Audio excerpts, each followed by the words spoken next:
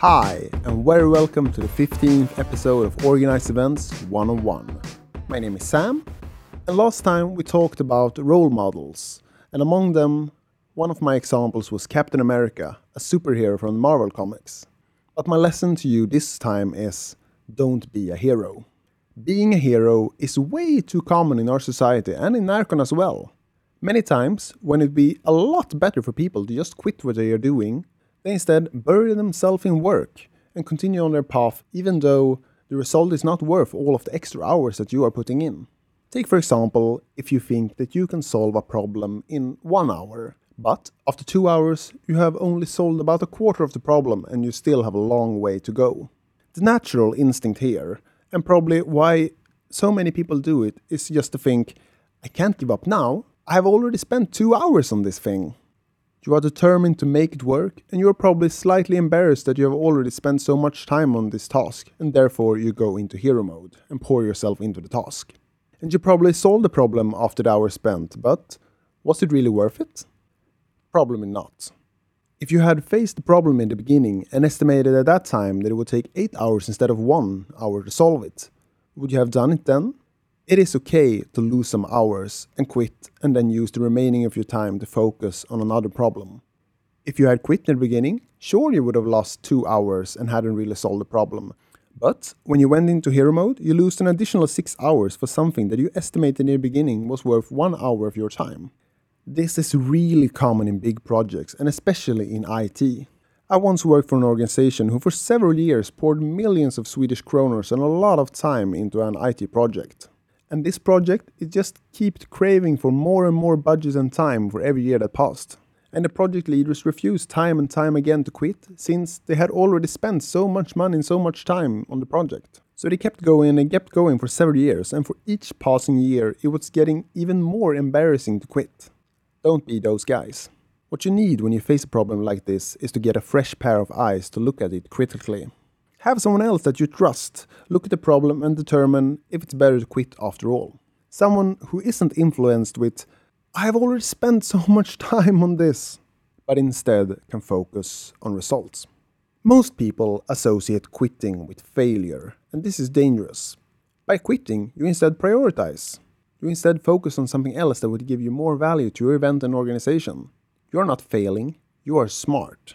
So that is my first lesson about why you should not be a hero. But there is a second part as well. In a lot of organizations, you will find people who desperately want to be heroes and martyrs. They want to work long extra hours, have it really tough at work so that they can talk about it and receive praise for how good they have been. They will often try to solve problems themselves before asking the help of others, even if that is not the best way to do things. I see this every year at Närcon, among my volunteers and among my organizers.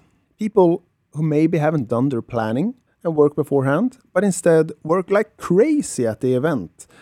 And or people who doesn't ask others for help, but instead shoulder everything themselves. And by doing this, they get almost no sleep at all during the event. And the response from their peers at the event is of course, you work so great and so hard. You are an amazing person. Here, have a cookie and have a hug. And of course, when someone is at that state during the event and is sleep deprived, you shouldn't go to them and talk about how they should have done their planning better.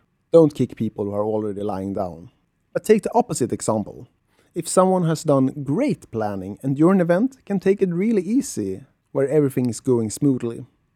One common fault is that people can see them as lazy, while the sleep deprived person is a hero. The first person of these two people is the one who will achieve the best result, but isn't the one who will receive most recognition during the event. Look out for martyrs in your organization and try to foster a culture where workaholics are not heroes and good planning is rewarded. So, to summarize today's episode, be a quitter. Don't be afraid to back down from a project when you realize that the remaining hours that you have to spend is not worth it. Ignore the amount of work that you have already put in. Instead, focus on results and what is left of time and budget and other resources to finish the task. And evaluate, is it worth it? Get a fresh pair of eyes to look at the problem. You will probably be a bit blind since you have invested so much in the project already that you can't evaluate it critically. and be result orientated, which you really, really need. And last but not least, be wary of martyr culture in your organization. Reward good planning and make sure that your subordinates takes help when they need it, so that you don't end up with workaholics who break during or after the event. Thank you for listening. Be sure to like, subscribe, and of course tune in next time. And as usual, if you want to reach me, my email address is podcast@narcon.se. This is Organize Events 101 by Narcon, and my name is Sam.